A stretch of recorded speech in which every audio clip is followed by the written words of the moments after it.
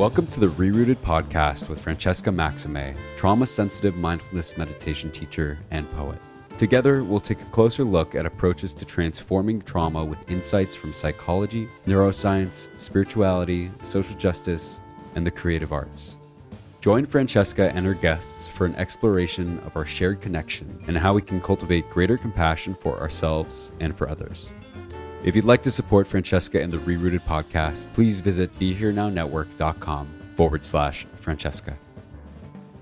Hey everybody, I'm Francesca Maximé, and welcome to this edition of the ReRooted podcast here on Ram Dass's Be Here Now Network. It is December 30th. It is the last podcast that I will be taping in 2020, and my oh my, what a year it has been for all of us.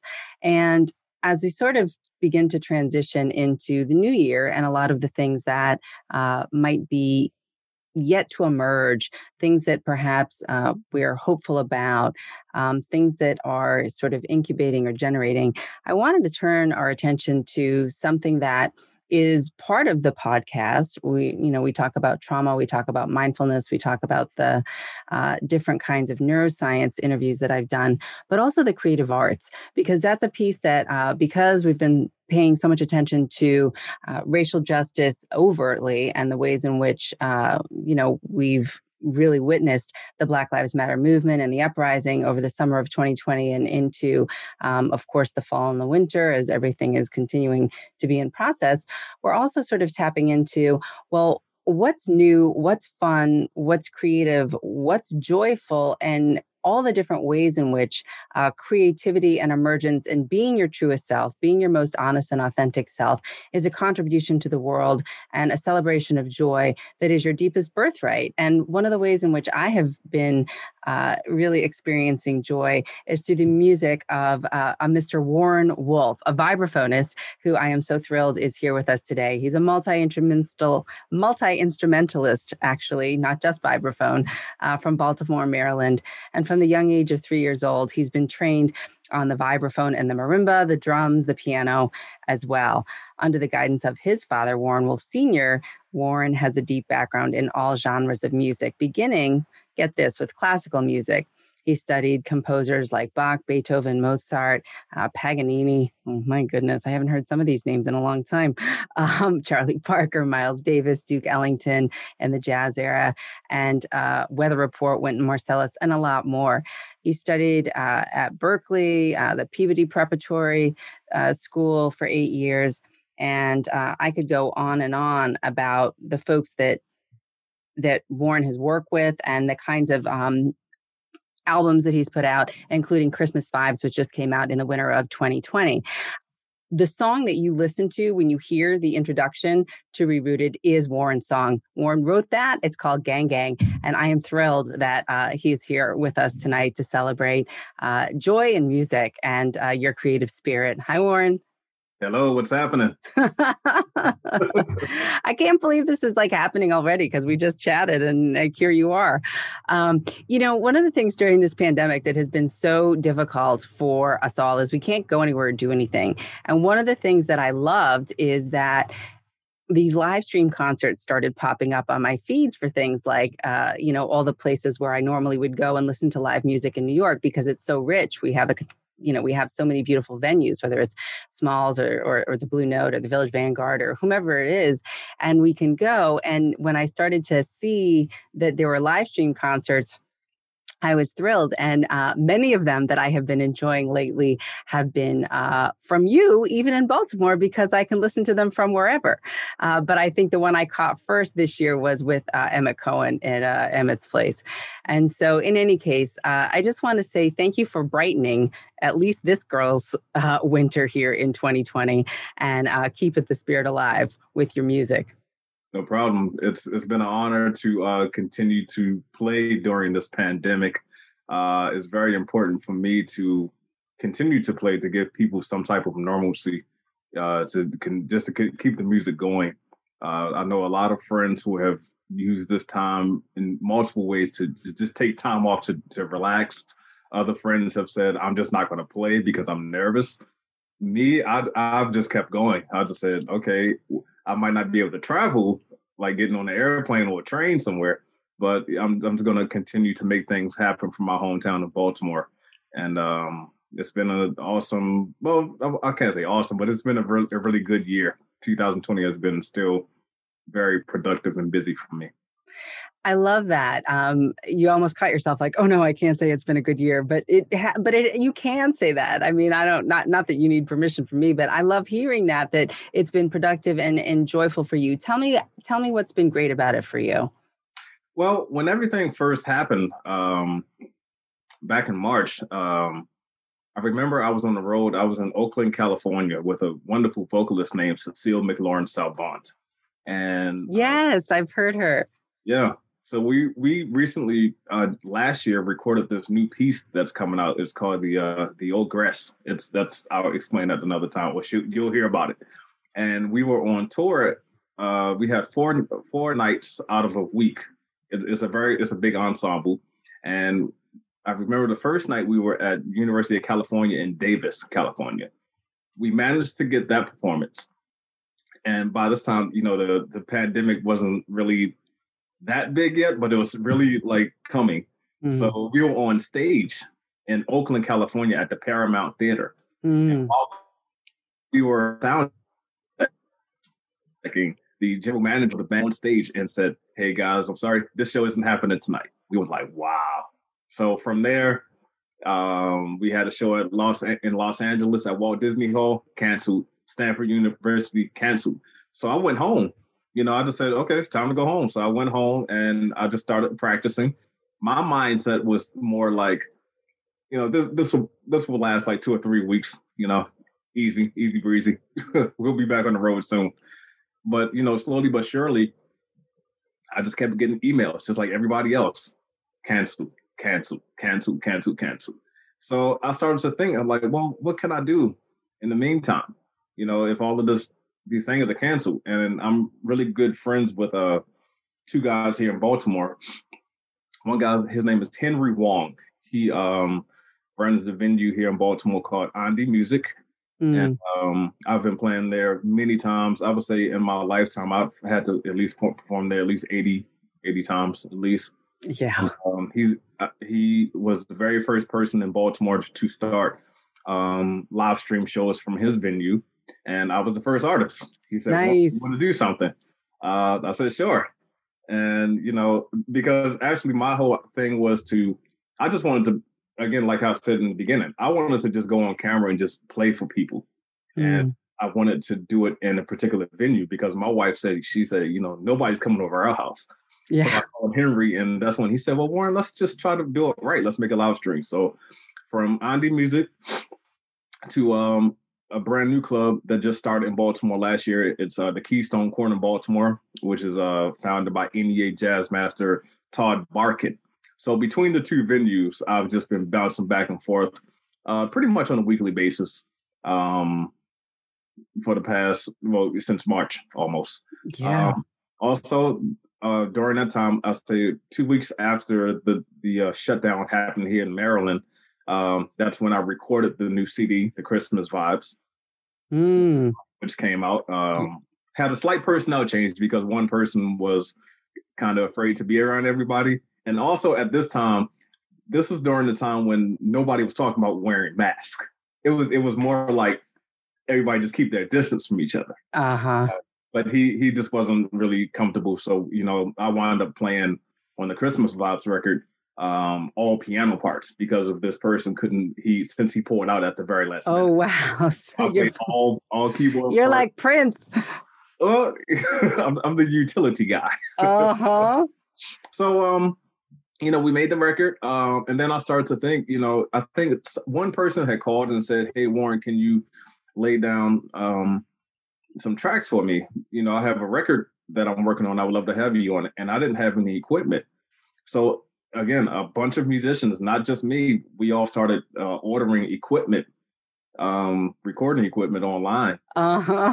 I called this company called Sweetwater, and I just probably invested about $2,000 in some very, not cheap, but just good enough recording equipment. Sure. And so that's been keeping me busy right there. So between the 2 venues here in Baltimore, doing recordings or tracking for people at home where I won't have to go anywhere really.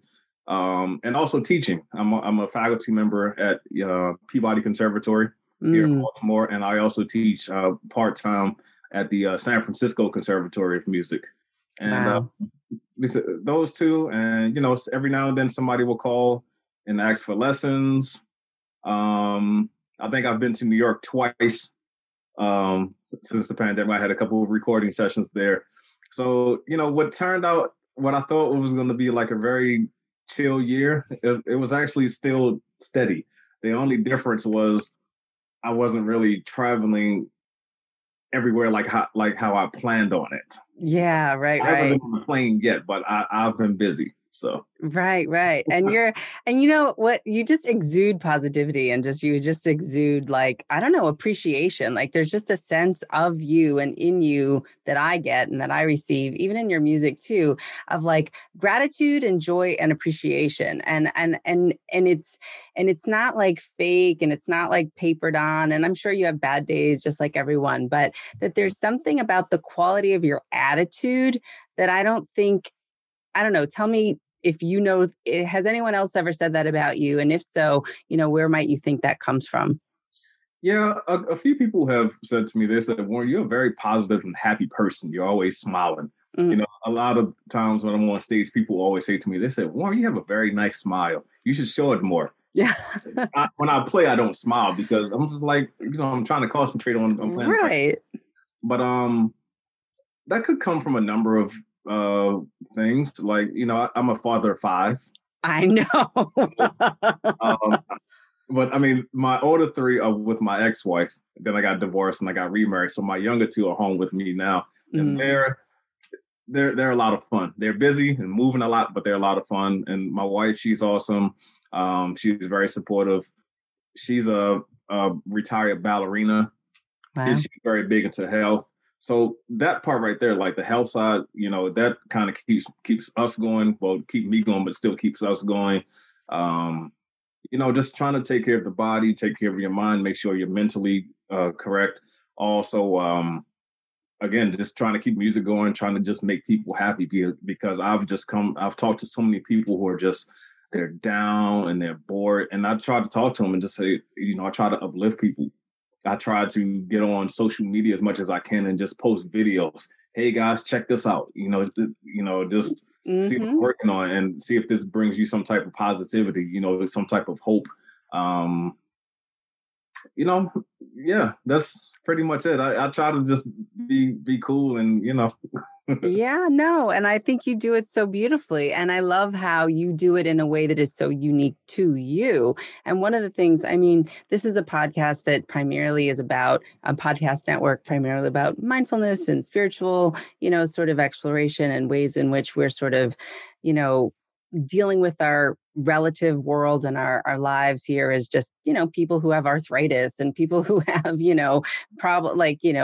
don't like a rainy day and, just the basic stuff that we deal with every day, including the big stuff like the pandemic and like racism and things like that. But then like this whole bigger piece of like, nature and the cosmos, and aren't we a part of that too? And where do we fit in and all of that? And one of the things that we talk about with mindfulness practices or any Buddhist practice or any kind of practice really is that it's sort of often both something that's deeply profound and insightful at a certain point in time, like a big bang, like at a big aha moment that someone can have, or it can also be that cultivation of like, okay, now we're learning the Mixolydian scales. Now we're learning the arpeggios. Now we're learning and it's just sort of like, okay, we're gradually climbing. We're gradually putting one foot in front of the other, and that it's a practice. And so I see a lot of parallels with musicians like yourself and mindfulness and just sort of spiritual practices. And I don't know if that's something that you've ever thought about, or if you see yourself as a spiritual person, or if your musicianship, is it all part of a spiritual life that you have, or would you categorize it that way at all, or somehow differently? I've never really thought about that, but if I had to really think, maybe it is a tad bit spiritual. Some of the music that I may create, that I compose, it definitely has some type of spirituality in it. Yeah, I mean, I guess, I kind of just write from the heart. Well, that is what I guess I'm saying, is that I think that there's a beautiful piece there, writing from the heart. When you're writing from the heart, are you feeling as though perhaps you're inspired and something is coming through you and moving through you, and then from that you then put it on the page? Definitely. So the majority of my compositions, again, they come from the heart, but they're, at least nowadays, these days, I'm writing for people or a particular event or something that has happened. A number of my songs are based on that. Like, for instance, the tune "Gang Gang." Mm-hmm. The one for the podcast. That's right. So should I talk about that one? Yeah, please do.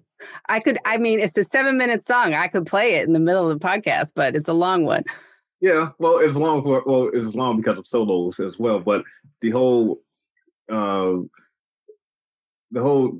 backdrop, the background of the story.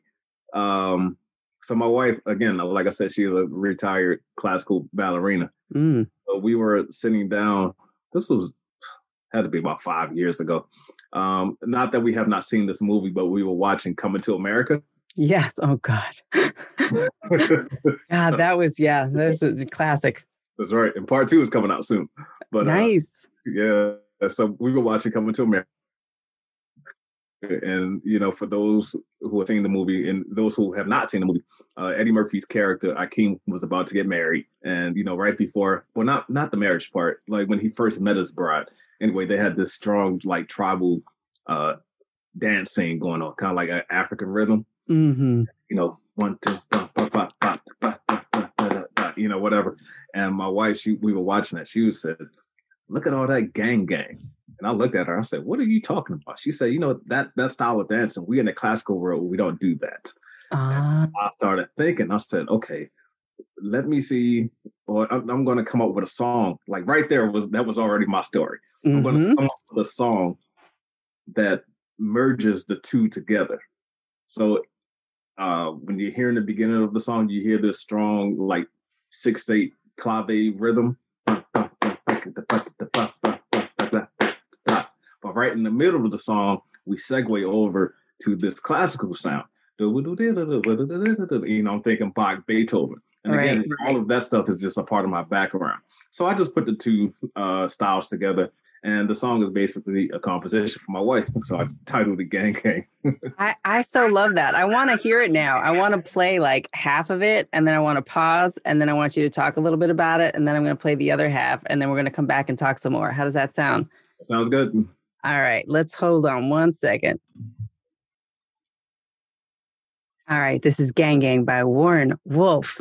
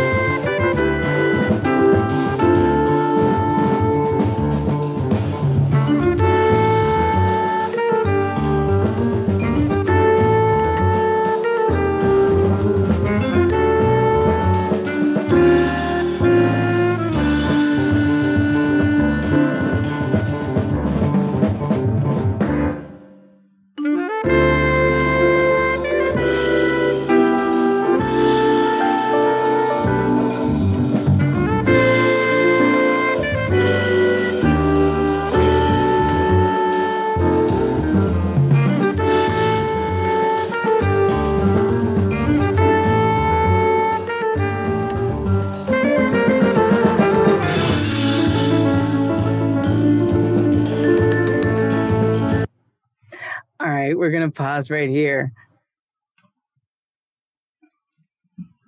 All right, now we're picking it up again with the conversation. We're just pausing right there because we're shifting from the Gang Gang piece to more the classical piece. Yep. Mm-hmm.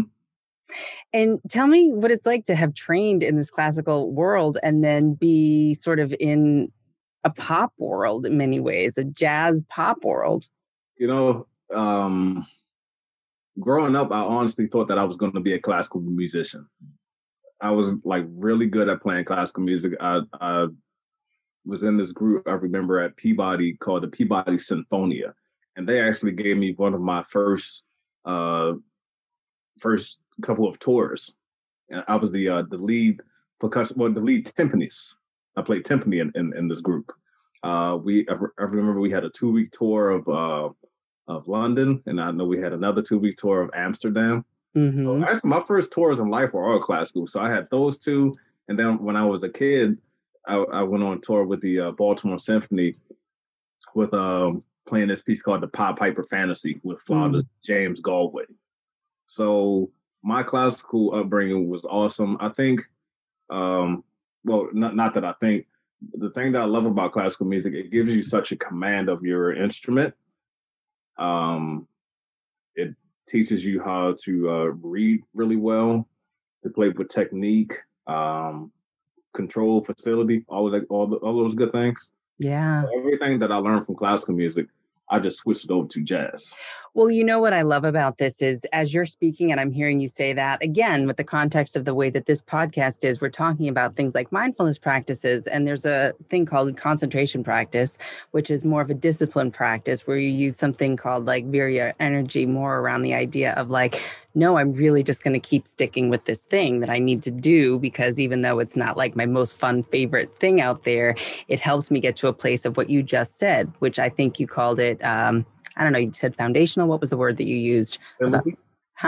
Facility? A facility, like, yeah, that there's a foundational facility that you get, for a mastery, if you will, if you can, and work from that classical base and then incorporate the jazz, which is more what we might consider something like open awareness practice or something, or the being in the moment kind of a thing. Because when you're doing your improvisations in those jazz songs, I mean, I think that there's something else at work there besides just you, but you needed the mastery to get there. Definitely. One thing my dad said, in any skill in life, whatever you choose to do, he always said that you need 15,000 hours worth of practice. He added 5 because they said 10. 10,000. Oh, well, he definitely gave me 15,000. I love it. Tell me more. So I started playing at the young age of 3. And since we're talking about, having that mind, to master things, mm-hmm. I look at my own children. I'm just like, wow. And, my daughter is 4, my youngest child. And I'm thinking, I can't even imagine keeping my daughter in a basement. I mean, our basement was cool, but, I couldn't imagine. I can't imagine telling my daughter to come down here in the basement for 90 minutes to hold your concentration to perform well on 3 different instruments. Wow. Which is what my father did for me, or to me. Wow. Either way, put it at 2 or 4 me at the age of 3. 30 minutes on mallets, instruments, vibes, marimba, another 30 minutes on the keyboards, and another 30 minutes on drums. That lasted 5 days per week until from the age of 3 up until 17. Wow. Summertimes it doubled because I grew up in a crazy neighborhood. And then also Saturdays I was taking lessons at Peabody Preparatory. So again, 6 days of training from the age of 3 up until 17. That's a lot of hours.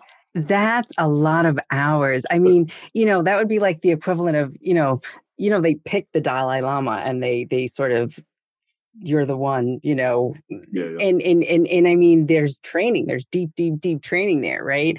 And, and you pretty much had, your basement was the monastery in a way, you know what I mean? Like when you're with a lot of these folks, they'll go and study with a teacher somewhere, or an abbot or whatnot in India or Tibet or something, and they'll practice for 12, 14, 16 hours a day. And it sounds like that, was your basement was that, and your dad was your teacher. Yeah, it was like our sanctuary. So, yeah. And tell me, you just said I had a crazy neighborhood. This is what my dad and I did together. This is what he made me do or did to me or did for me. Which one was it? Did you have a feeling of it being done to you, or was it really done for you or with you? Overall, it was done for me. As a young child, I'm thinking you're doing something to me because again, the neighborhood was crazy. I've seen a lot of stuff coming up living in the inner city, the inner city. Mm. But I didn't realize until I got older. Okay, my dad is just trying to keep me on a guided path, a path to success. When a lot of my friends that I grew up with, they didn't have that. Mm. I have two older sisters. They were cool, but it's just the other people in my neighborhood. Don't get me wrong. I went out and hung with those guys too. But my dad gave me a career path. I'm trying to think of another word, but he gave me a career path at an early age. So at a young age, I'm thinking this is like punishment. Why are you keeping me down here every day for 90 minutes to practice? I'd rather be playing with toys outside with my friends all the time. And I did that, but it was just, okay, there's a certain time where we're going to practice. Right. And my dad is very militant because he is a Vietnam veteran. So, I had no choice but to do it. But eventually, once you started doing something, you become good at it. And I started to really enjoy it. I think around the time when I was 11 or 12, that's when I was like, okay, let's do it for real. Yeah, let's do it for real. I'm just loving learning more about this because I think there is something to that discipline that is not particularly fun or choiceful. But when you kind of get it down to a certain point and you have a certain sense of mastery, then like when you were 12 in your case, then the fun can begin because then you can see what all of it was for, right? Yeah. It's like, now I'm flexible. I can be Gumby. I'm not a stick figure anymore. Definitely. Just very fun times coming up, once I hit 12 and beyond, it was just soaking up influence from everybody as much as I can. Like other musicians that you're working with or teaching are teaching with you, influence from whom? Other teachers. I mean, my dad was a history teacher. He was not a professional musician. He taught United States and world history in schools. Wow. He's playing. But, from him, again, classmates, just listening to recordings, listening to music, and everything wasn't just based around jazz, just listening to just popular music. Again, even with my two older sisters, I used to listen to the things that they would play around the house. Like what? For me, I guess my ear started developing in the 80s. So, I was born in 79. So early hip hop, Run DMC, In Vogue, Beastie Boys, all of that stuff I remember they used to watch this hip hop movie called Crush Groove. And I used to, I was kind of young because, I love my sisters, but they exposed me to a lot of stuff at a young age. I was like, wait, what did he just say? Right, right. But, it's cool. I knew what was right and what was wrong. But, all of that type of stuff, again, pretty much everything that my sisters and my parents played around the house is what got me going. I love that. You mentioned your dad was a Vietnam vet and that you grew up in, and you still live in Baltimore area, but that you grew up in I guess, what did you call it? An inner city neighborhood? It was more.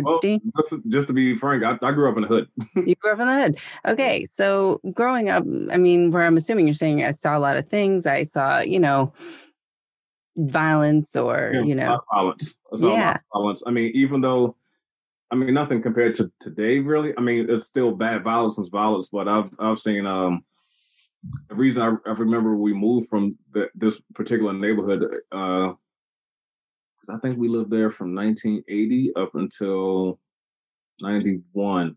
I'll never forget when I saw a dead body across the street from our house. Mm-hmm. And stuff like that. Again, my parents didn't explain to me how traumatic that would be. Not that it did anything to me, but that's just an image you don't forget.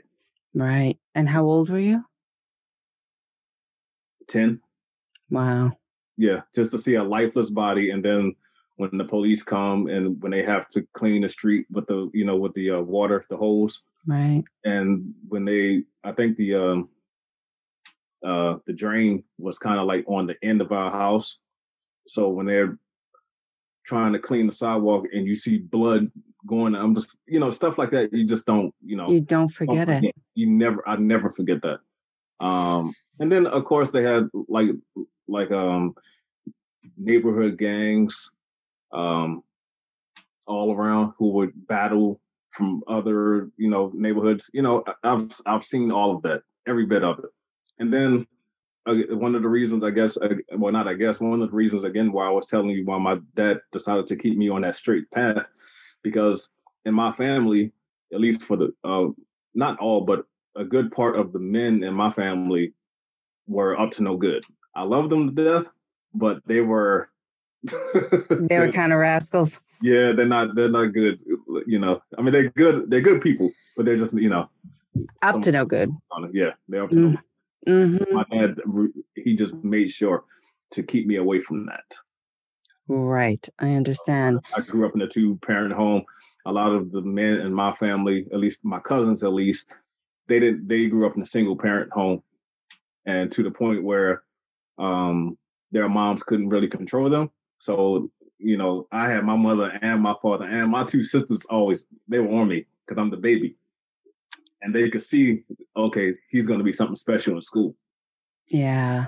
From the principals saying, they were like, wow, Warren, he can play, everybody. So they was like, we're going to make sure you're good. You're very well protected. Beautiful. Yeah. And I love that because like you said, as a kid, you would have just played, I don't know, jacks or checkers or do whatever kids do all day, but that you took the discipline as love, and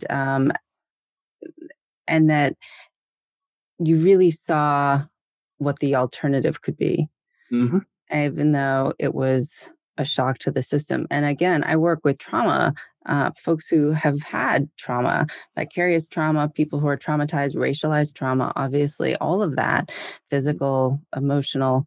And I'm wondering, what were your reflections this summer about the uprising and the way in which that, the pandemic coincided with everything with Ahmaud Arbery and Breonna Taylor and George Floyd, and how that's just highlighting what has been obviously the core wound, I think, of this country since its quote unquote founding, which of course is its own story in terms of indigenous genocide. I think the whole thing is troubling. I think the country really needs to come together. I mean, Baltimore, we were right in the middle of a racial uprising. I would say like maybe 4 years ago when we had the murder of Freddie Gray. Right. And that happened here in Baltimore. And I watched, it wasn't the entire city. A lot of people thought it was the entire city. It was a few blocks in like the most inner African-American neighborhood in Baltimore where, looting, stores on fire and things like that. People were battling the police. I think all of it is pretty sad. I think it's unfortunate that a lot of African Americans I can't necessarily say, I mean, my honest feelings, I can't say we're being targeted because I know this stuff can happen to anybody, but I know it's been happening to a lot of African Americans, and that's kind of troubling. A lot of people say, it's because of Trump, that people feel that they can come out and just be who they really are. They could never be, come out. But they said, actually, the correct thing, Trump has made it okay to show that you're racist. To be honest, I got to be totally honest with you. I really don't get into a lot of conversations about this too much, at least with other friends. But, because a lot of friends, they be like, well, this and that. And I'm just like, listen, I don't want to hear it. But it's kind of sad, up until recently, just like the thing that's just happened over a few days ago, my friend Keon Harold. Yeah. Have you heard about that? Yeah, no. Oh yeah. So this has went viral. Keon is a wonderful trumpeter. Jazz. Yes. Oh, with the phone. Yes, he's a really Yeah. good friend of many people. I mean, he's very well. I mean, his son's phone. Yeah, he's very well liked in the jazz community. But he's been out with many people from, I mean, in jazz, Robert Glasper, Common, the hip hop artist, Esperanza Spalding, many people. And now this has happened with his son. Just for those listeners and viewers who haven't been familiar with it, Tian Harold was in a hotel that apparently a woman was not checked in at, but had stayed at, from what I understand, and was convinced that his son's phone was her phone, but it was that the security guard or the manager at the hotel was aligning with her in terms of her affirmation that it was her phone that his son was holding, which was his phone. And it just sort of showed what it means to sort of have, and mind you, this is a racial context, right? She's white, he's black. He's only 14 at that too. I'm sorry? The son is only 14 years old as well. Yeah, he's a kid. Yeah. He's a kid. And she grabbed him and tackled him and took the phone. Mm-hmm. And that the person who was at the hotel seemed to, in the video, and you can see the video on Instagram, to not be listening to anything that your friend had to say about it. And that's really troubling because what it points to is what we've sort of tried to talk about in this podcast and in other, trainings that I've done, which is the more implicit biases and the ways in which, we get locked up and caught up in the way that systemic oppression over time plays out in these, what some might call microaggressions, others might call macroaggressions, but nonetheless, violations of your own space, your own dignity. Yeah. It's quite sad. I mean, a lot of this stuff happens. I mean, my oldest son, who was 17, after talking with his mother in Boston, he was racially profiled at a skating rink.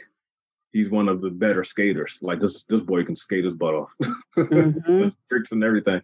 But the manager of the skating rink refused to let him in because he's kind of better than everybody. So she banned him from the skating rink. I'm just like, what was that about? So, wow.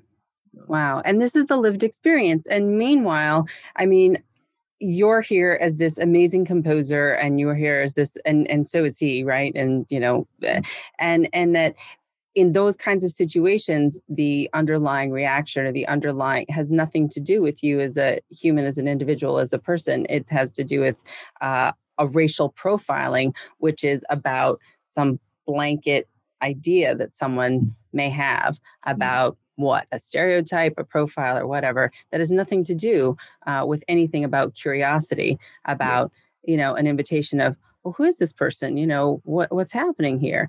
And everything to do with assumption, which is the whole point that mindfulness tries to teach is, can we drop our assumptions and can we get curious? And can we just be in the moment and just like meet you where you're at? Mm-hmm. Indeed. You want to listen to the rest of Gang Gang? Sure. All right, hold on. We're going to do the classical part now. And we're going to play out Gang Gang.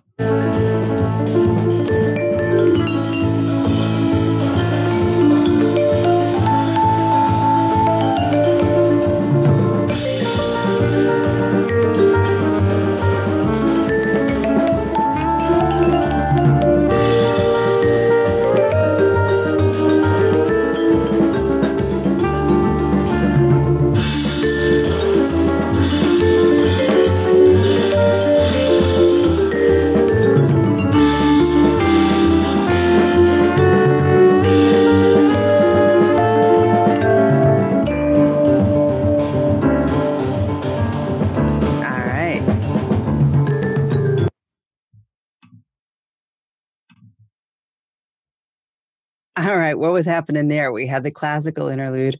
Yep. So right when we stopped right there, that was the beginning of the solo section. But there was that one section that we heard. It was just really lush and classical. You heard a lot of motifs if you listen from the piano. You don't really hear a lot of jazz improvisation that's going on between myself or the saxophones, who is Steve Wilson on this recording. Mm-hmm. When I was in the studio with the guys, I just asked him, well, the piano player had a specific part that he had to play. As far as myself and Steve, I asked him, I said, just play counterpoint with me, which is, just basic interplay between us. Carl Allen, the drummer, I asked him to just play a lot of cymbals and sounds and splashes. And Christian McBride on bass, the leader of the session, he's just kind of pulsing on one particular note. Mm-hmm. All right. You want to keep it going? Yeah, sure. All right.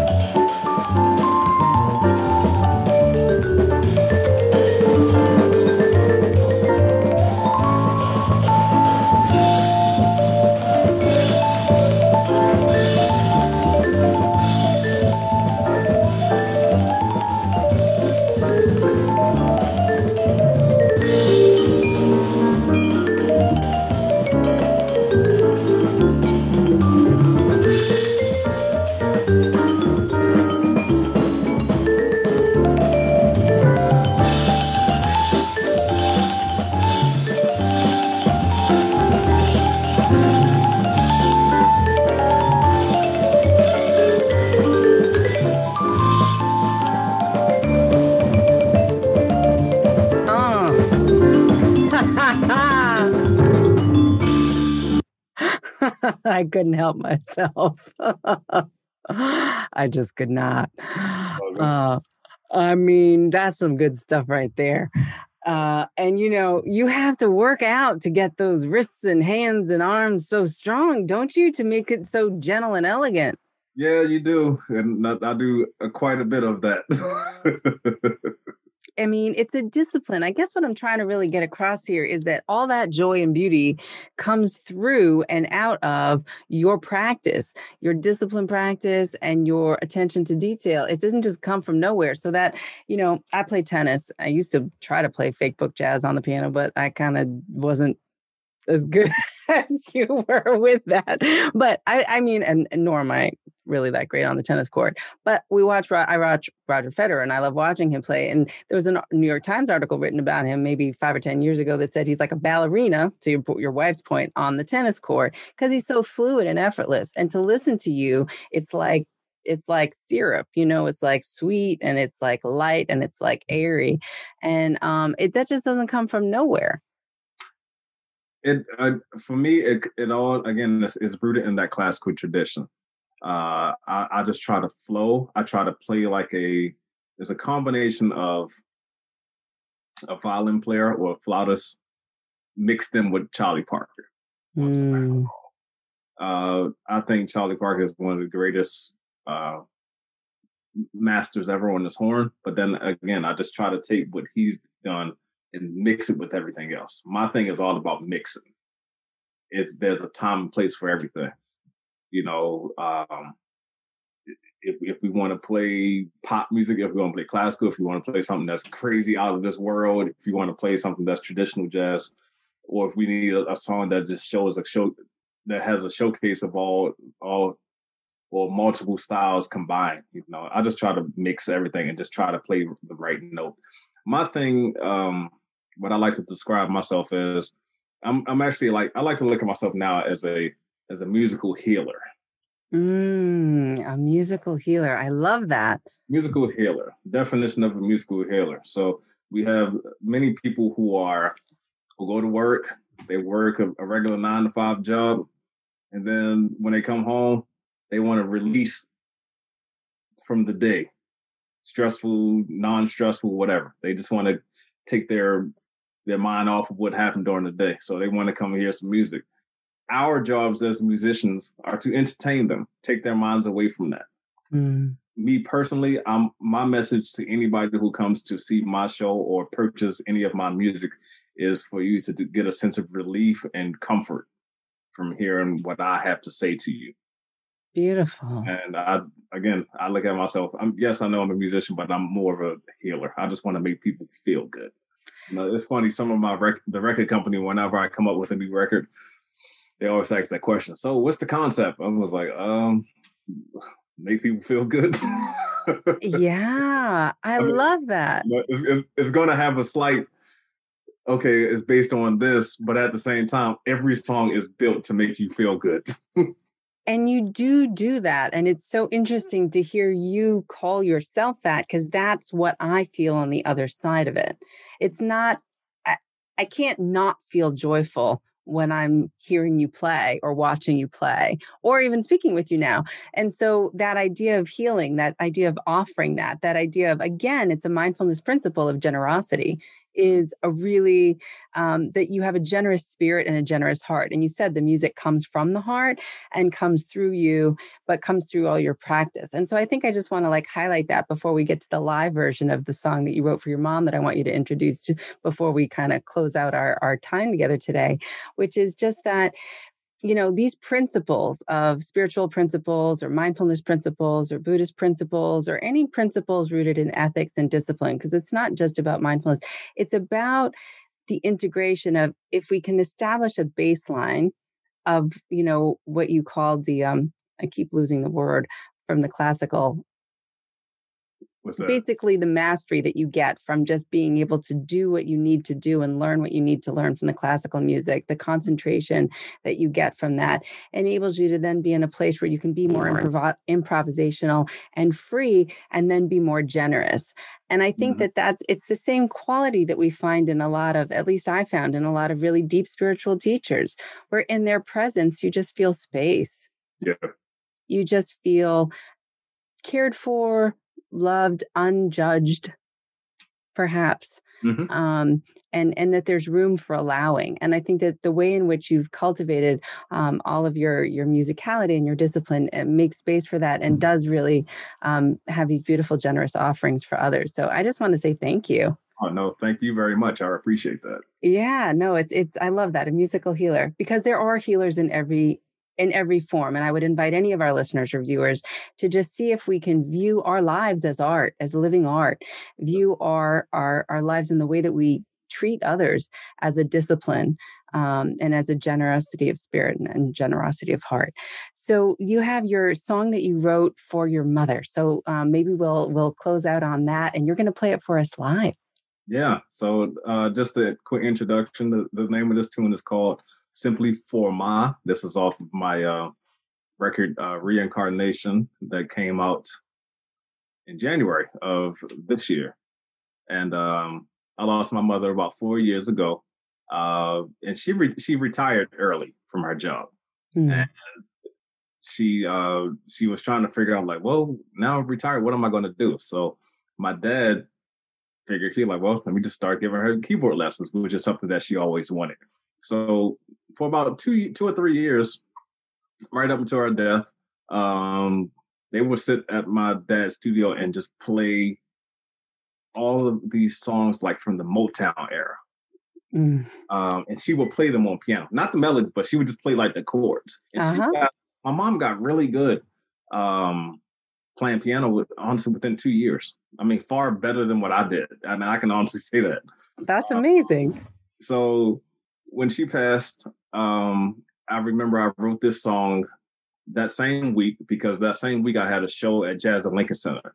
And my band members, they said, Warren, are you going to still make the show? And I thought about it and I said, yeah, I'm going to do it. My mom will want me to do it. So I remember that same night when she passed away, I sat at the keyboard and I was just sitting down crying, and I was playing piano, and this melody came up and I just kind of sat up and I wiped the tears. I said, wow, this sounds kind of cool. Something upbeat. instead of writing something all sad and gloomy, I'm going to write something that she liked to do. So this song, again, for Ma, it's a kind of like you'll hear like a tambourine going. It brings back that whole Motown feel. It's just basically a tribute of something that she likes, something that's very upbeat, very happy. And yeah, if she were alive, she would definitely love it. I can see her now. She'd be like, boy, this sounds great. Exactly how she would talk to me if she heard it. So well, I love that. So let's dedicate this for Ma, to her, and to everyone who's lost anyone really in 2020. It's been a challenging year for everyone, and to the honor and the spirit of your mom, the joyful Motown spirit. This is Mr. Warren Wolf. You can find out much more about him, his beautiful story, his beautiful music at his website, warrenwolfmusic.com. And again, my most sincere gratitude on behalf of myself and the Be Here Now group for graciously allowing us to use Gang Gang as the music for ReRooted, because it is much loved. So I'll let you get set up for that. Thank you so much, Warren. Thank you.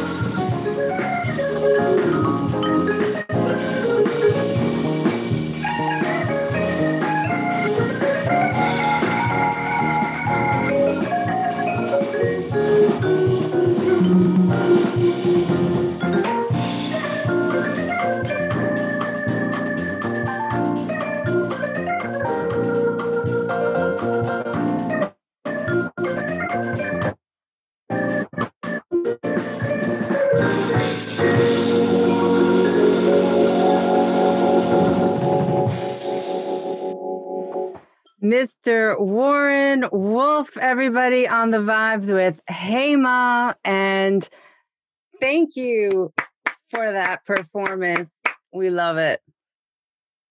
Thank you so much. Thank you. It's amazing. Thank you for joining us on ReRooted, and we will check you out. WarrenWolf.com, everybody. Happy 2021. So much. I appreciate it. All right. Bye now.